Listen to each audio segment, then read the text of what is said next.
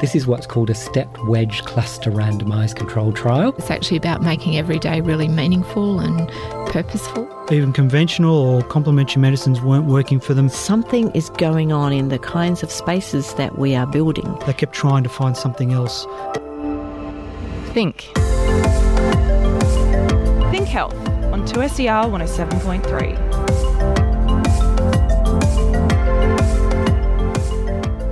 Hi, welcome to Think Health. I'm Ellen Lee Beta. Today, a look into the benefits of playgroups for parents. And for me, it's a bit of a sanity check because, again, I can get out of the house and I end up being able to make friends with and just chat with other mums. It's nice to have a conversation with adults. And what happens to a woman's body during pregnancy.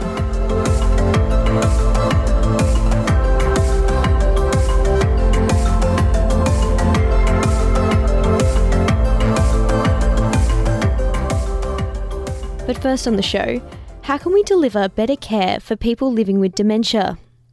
This was the main question being discussed by a panel at the University of Technology Sydney this week, which brought together nurses, GPs, researchers, and those impacted by the disease. Resources, research, medication, and strategies were all discussed at length with the panel of experts. But the common thread between all of their messages is that we need to be having better conversations and communicating more clearly to ensure that the person suffering from dementia is the one making decisions about how their life should look. Nina Kopel was there and filed this report. When people receive a diagnosis of dementia for themselves or a loved one, many don't realise it's a terminal illness. This was the case for Imelda Gilmore, whose husband Graham lives with younger onset dementia and is in residential care. We think, oh my goodness, my husband is going to die. That's not something that came into my head for ages. But as Graham's illness progressed and he started to become cognitively impaired, she started thinking about what would come next.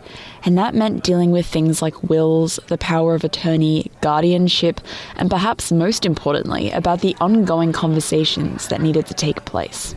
I see my privilege at the moment is to walk my husband through the final stages of his life, to know what his values are and to know what he would want, and to have the honour of making sure that everything is provided the way he would want it, as peacefully as possible. Well, that means everything to me. And I know he will only get one chance to do this. I will only get one chance to walk him through this. So knowing that hopefully I can do that in the best possible way, I think that's got to help in the healing process. So what are these conversations all about? Well, it's a way of making sure that other people know your wishes in the event that you're unable to make the decisions yourself. In many cases, this results in an advanced care plan, which would then be used by medical staff as well. So this is a story about the effectiveness of an advanced care plan. Professor Dimity Pond is from the School of Medicine and Public Health at the University of Newcastle, and she told this story to emphasise the difference one conversation, or even a series of conversations, can make in caring for dementia sufferers at the end of their life. So I'm a GP. I was looking after the mother of a colleague in residential aged care. So I used to talk to this colleague quite regularly on the phone, actually. So I knew that there was an advanced care plan. His mother gradually got to the stage where she could no longer remember his name and she was having difficulty swallowing. With advanced dementia, you lose the capacity to coordinate your swallowing, and food sometimes goes down the wrong way and you can get a chest infection. And that's what happened to her. Now, the staff in the facility wanted to send her to hospital, but I knew that there was a plan somewhere, and we found it. We dug it out from the back of the drawer. She'd been there for quite a few years. And it said very clearly, I do not want to go to hospital and I do not want intravenous medication. It was enormously helpful for me as a GP and for the staff to know that this was her wishes. And of course, we'd talk to the son, But this was actually in her own hand and signed by her. So it was a legal document that enabled us to keep her in the facility. So I gave her some antibiotics by mouth, and she got a little bit better, and that gave time for the family to come down from interstate and visit and say goodbye.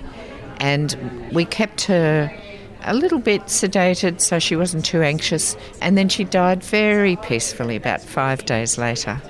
And you know, the quality of that death, surrounded by her family and staff that she knew, that was what anyone would wish, given that we all have to die. But having the right conversation in the right way isn't always easy. Deborah Parker, Professor of Nursing at Western Sydney University, was also on the panel, and she was highlighting some of the new resources that could help families in this process. What I was talking about today was a framework of care that we've developed, which is called the Palliative Approach Toolkit, that's been rolled out across every residential aged care facility in Australia.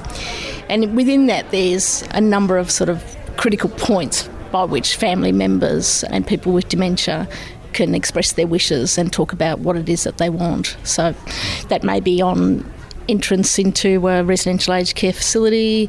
It may be when they're starting to have issues that are sending them to hospital, like falls or infections.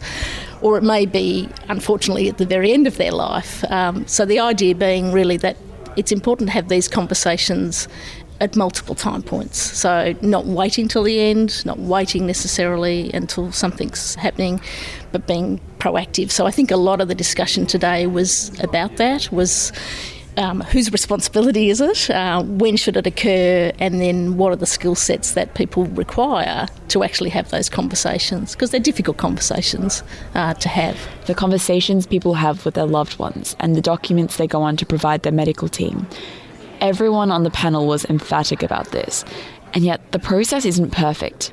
As people with dementia get moved from residential care to ambulances, maybe to hospitals or wherever else their medical condition takes them, there seems to be a disconnect with ensuring their advanced care plan goes with them. We need to do more work on the system to try and get everything to link up. I think the electronic health record might help. But our consumer at the panel today said that despite there being a plan in the electronic health record, it wasn't accessed when it was needed in one case with her husband. That consumer Professor Pond is talking about is Imelda Gilmore, whose husband has dementia and recently was taken to hospital after a fall. I assume that because the nursing home had his advanced care plan, that would be communicated if he went to hospital, because that was part of the idea of having it there, of course. And I was shocked to find that there was nothing like that went with him to the hospital. And it was a case of Chinese whispers from the nursing home to the ambulance drivers, and from the ambulance to the hospital, and from the hospital to the staff caring for him. And I believe there should be some sort of a system where someone mentioned a yellow envelope, and I imagine that's supposed to have this sort of information in it. Now, if it was always a Sunday morning when my husband fell, whether it's not made available to staff or whether they don't have time to go and put that material together, I don't know what the solution is, but I've been told that even if I put it on his record in the hospital where they take him, that still may not get to the people who are caring for him in emergency. So I don't know what the process needs to be, but certainly we need to make some change there. So what is this disconnect here? Why are doctors and patients struggling to take a plan and put it into action? I asked this question to Dr. Craig Sinclair, who was also on the panel. He's a research fellow at the Rural Clinical School of Western Australia. One thing that we've certainly found in our research in Western Australia is that we actually, from what we can see from the data that's coming in, people are actually having these discussions a lot more than we think about, than we think they are. But often that information is not making it through into the health or the clinical encounter. And then when it does, obviously those problems that were talked about in terms of sharing that information across settings is a real challenge as well. I think more broadly, perhaps in the context of dementia care, there are some beliefs that are in certain parts of the community in terms of the capacity or the ability of a person with dementia to express their views or to make decisions, and I think that's also a barrier that needs to be addressed. So how can we include people more in that decision? I think it goes back to looking at what decision making is and what it means for people. So the work that's been done that's actually explored this with people with dementia has really brought out this idea that being involved in decision making is a lot more than just having the decision go the way you want. It's a way of affirming one's own identity, that I'm still actually, here, and I think that's a really important message that we need to be taking forward. Professor Pond agrees. So I think we need to be aware of this. We need to be looking for it. I think relatives and staff need to be proactive in making sure that plan gets to the hospital. So the GP needs to know, I've got this plan. If the person goes to hospital, I need to make sure I get it to the hospital. Residential aged care staff need to know the same. It's not just the medication list, it's the advanced care plan that needs to go in. So if you can link it to something like the medication list, which everyone knows should follow the patient, then perhaps we can get that to work a bit better. For Imelda Gilmore, this whole process, these plans, these conversations, they are done for one purpose. But in a situation, in a family situation, it is possible to encircle that with love and caring. But there will be a time when the person probably won't be able to communicate those sorts of wishes. So, to find out what their wishes are is really important before it's too late. Imelda Gilmore, New South Wales dementia advocate for Alzheimer's Australia, ending that story by Nina Kopel. You're listening to Think Health on 2SER 107.3.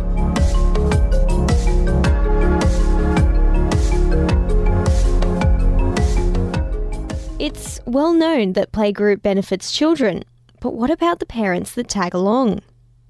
Playgroup is a regular meeting of parents and children, usually in a local community centre, that gives kids a chance to play in a supervised space. It's different from daycare or preschool, where parents leave their kids for the day, and mother or father groups, which are designed for babies. Playgroup benefits children by allowing them to explore new environments and develop their social skills by interacting with other kids of different ages. But it's also a chance for parents to develop their social skills and maintain their workforce skills. It's a sunny autumn morning in Annandale in Sydney's inner west. In a community centre in the leafy suburb, children from a few months old to 4 years old are, being kids. There's kids on the trampoline, doing craft at a craft table, playing on the playground, or sitting down and having a picnic. There's more kids screaming with laughter than screaming, and the parents are all watching their children from a distance while laughing themselves. Jackie is the coordinator of the Annandale Playgroup and mother of 2 girls. Hi, I'm Jackie. I'm the mum of Ava, who's 4, and Isabel, who's 2. So, how long have you been running the playgroup for? I've been running the playgroup this year, but I've been coming to Annandale Playgroup for 4 years. Ava's 4, so I've been coming since she was... gingerbread man! Okay, now, listen. Ellen is... That's 4-year-old Ava you can hear in the background. You'll hear more from her in a moment. Talk into the microphone. Okay? Mm-hmm. Okay, good girl. I've been coming for 4 years, since Ava was a baby. Jackie says the appeal of Playgroup is the fact her kids love it, and she does too. I enjoy the fact that my children enjoy it, that they look forward to it every week, that they say yay when it's Playgroup Day. I enjoy the social aspect for myself, connecting with other lovely mums and carers. Jackie's daughter Ava was the life of the party at Playgroup. She was dancing to the music, playing inside and talking to all the other kids, and then jumping up and down on the trampoline. The usual 4-year-old stuff. Today, though, she got to play with a new toy, My Microphone. Hold the microphone and talk, Mummy. You have to ask Ellen's permission for that. Can I hold the microphone? You want to hold it? Yeah. We could talk about playgroup. Tell Ellen about it. Well, that's what she's interested to know.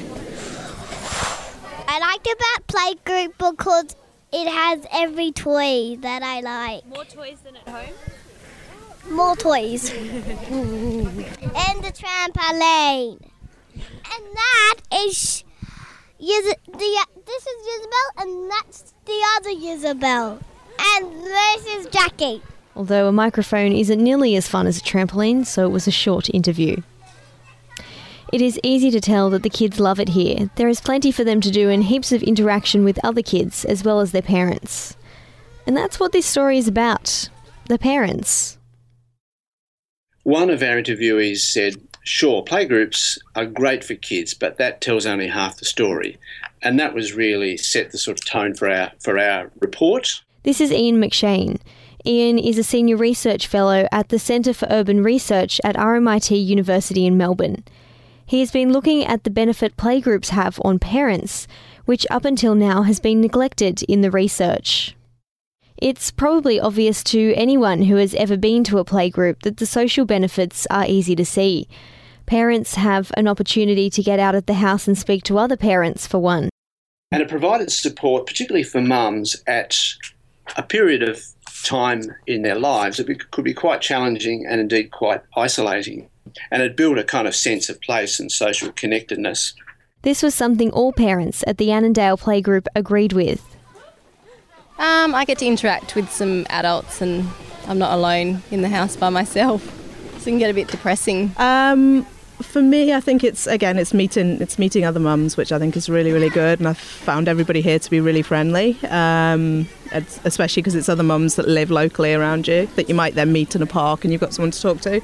And also just because it's a nice, safe environment, I know that I can sort of leave her. She doesn't need to be right next to me. She can go off and play while I've got my other child, and I can look after them both at the same time. I really like the social interaction for my sons. They're 1 and 3 and they get to make lots of friends here. And for me, it's a bit of a sanity check because, again, I can get out of the house and I end up being able to make friends with and just chat with other mums. It's nice to have a conversation with adults. But it's not just parents. Carers, be it nannies or grandparents, also have an opportunity to be involved. My name's Rebecca, I'm 24 and I look after Mia as a carer for 2 days a week. How long have you been coming to playgroup for? For 1.5 years. So I started coming with her older brother and herself. So he's 5 years old, but he now goes to school, so now I just come with Mia. And why do you come? Why keep it up for 1.5 years? Mia really enjoys it. I think it's really good to be surrounded by the kids at her age. She's 2.5. It's also good for me to socialise and not be bored out of my brains going to parks and all the rest. So yeah, it's a good thing to do during the day. Ian says this is another aspect of the appeal of playgroup. Unlike daycare and preschool, which can take years to adapt, playgroups can be developed around the needs of the community. An example of one of the less obvious playgroup benefits. Playgroups were adaptive and responded to changes in social and economic circumstances in ways that perhaps commercialised childcare or long day care couldn't. What we mean by that is that we see the development of grandparent playgroups, of dads playgroups, of playgroups devoted to particular educational philosophies, ethno-specific playgroups, and so on. Another benefit Ian's research found was in relation to the sharing and volunteer economy, as parents and carers want to give back to their community. We also attempted to measure the economic benefit, if you like, of playgroups, which was a difficult task. But we found that playgroups contributed to both the sharing or volunteer economy, sometimes called the gift economy, and it also contributed to the market economy. And it did so in this way. We found that with the former, that playgroups were sometimes the first opportunity for parents, particularly new parents, to engage in volunteering and volunteer activity. And that pattern of volunteering tended to continue as the children moved through the stages, moved out of playgroup into school and so forth. So sometimes parents who were engaged in running the community play groups would then move on to taking leadership roles in schools and school councils and so forth. Jackie says that she moved into managing the Annandale Playgroup for this very reason. She wanted to give back. It's a volunteer-run organisation. I had been coming for 4 years. I appreciated all the volunteers during that time and the work they did and the effort they put in to make it such a lovely space every week. And so I wanted to give back to our playgroup. I wasn't in a position to do it before this year. My girls are close together in age, so it becomes a little easier to invest that time when they get a little bit older. But it's been very rewarding. Ian's research also found that parents get the opportunity to maintain or build on skills that are helpful in the workforce, such as leadership, confidence and self-esteem. And I guess this surprised me, perhaps it shouldn't have, that playgroups were an opportunity for them to either retain skills that they'd developed in the paid workforce before moving into the parenting stage of their lives, and indeed sometimes to develop new skills that they were then able to take back into the formal paid or market economy.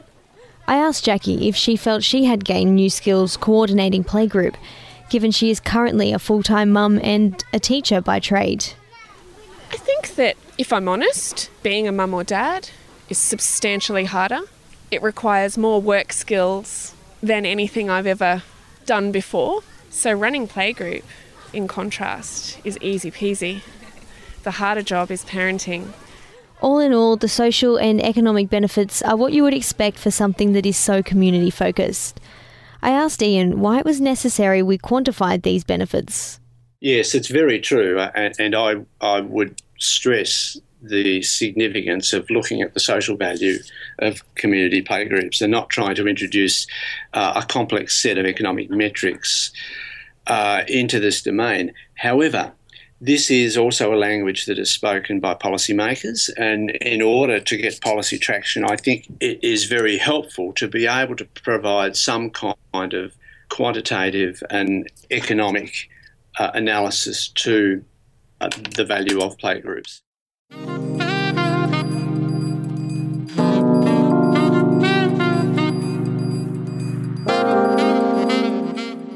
You're listening to Think Health on 2SER 107.3, online at 2ser.com or on your favourite podcast app.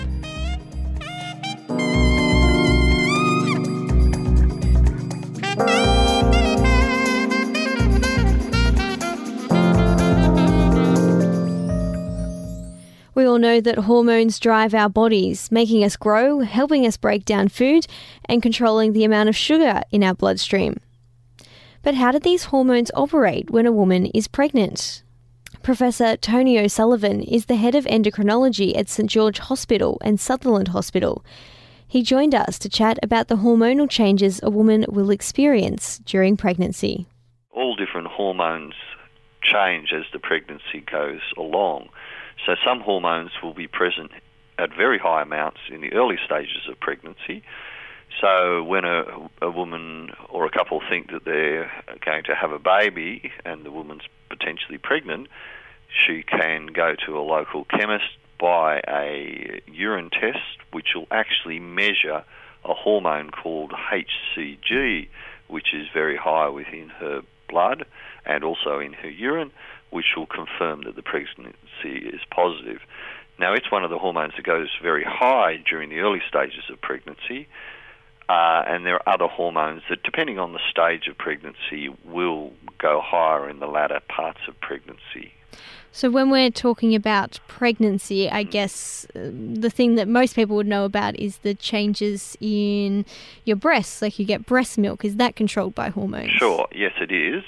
So when a woman falls pregnant in those early stages of pregnancy, the breasts will enlarge, mainly due to increased size of the breast tissue itself, but also increased fat mass within the tissue, and that'll be under hormonal control. So, for example, hormones such as estrogen will also play a part in that, as well as another hormone which we call prolactin. As you could think of the name there, pro for lactin, it's an important hormone in preparing the breast for lactation or breastfeeding after the baby's born. What about other organs that get affected? I believe the heart and kidney play a pretty important role here. Yeah, certainly as the pregnancy progresses, so into the second and third trimester, there'll be an increase in blood volume within the pregnant mum. And as a consequence, hormones control the retention of fluid through the kidneys, which can often lead to some of the symptoms that pregnant women notice, such as swelling of the ankles and occasionally feelings of bloating.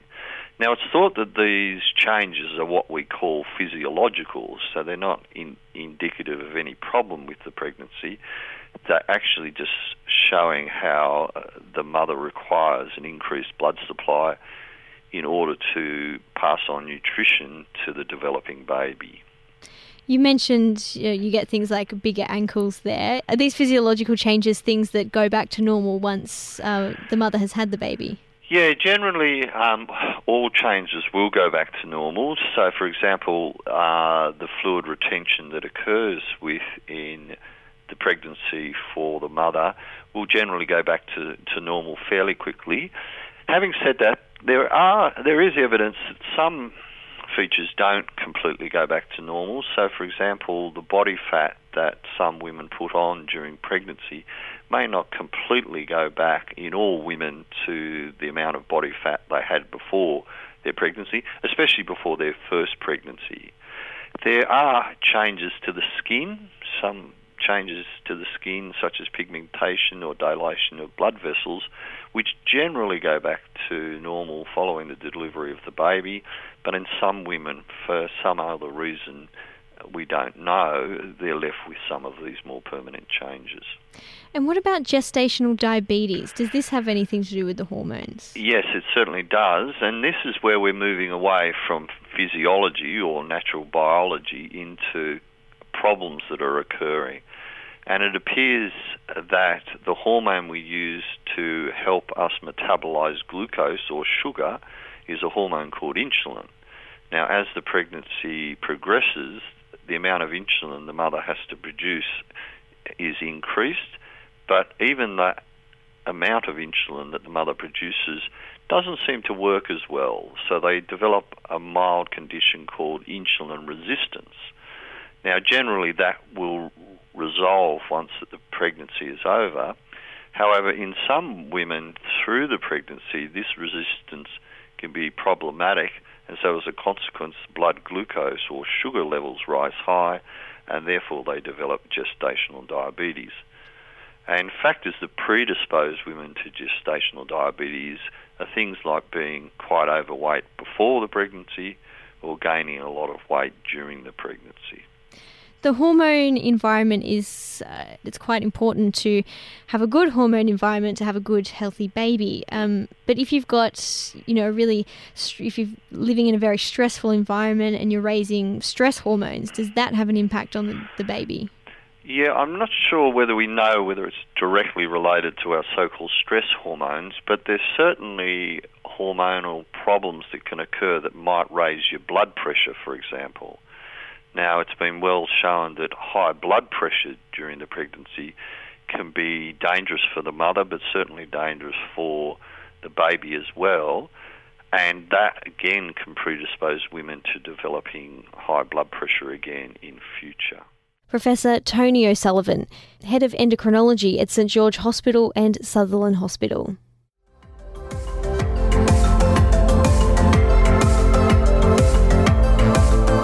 Don't forget, if you'd like to find out more about anything you heard today, you can visit us at 2ser.com/thinkhealth. We're also available on demand. Just search for Think Health in your favourite podcast app.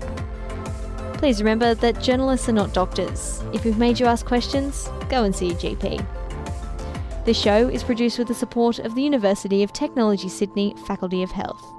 I'm Ellen Leabeater. See you next week for more in health research and news.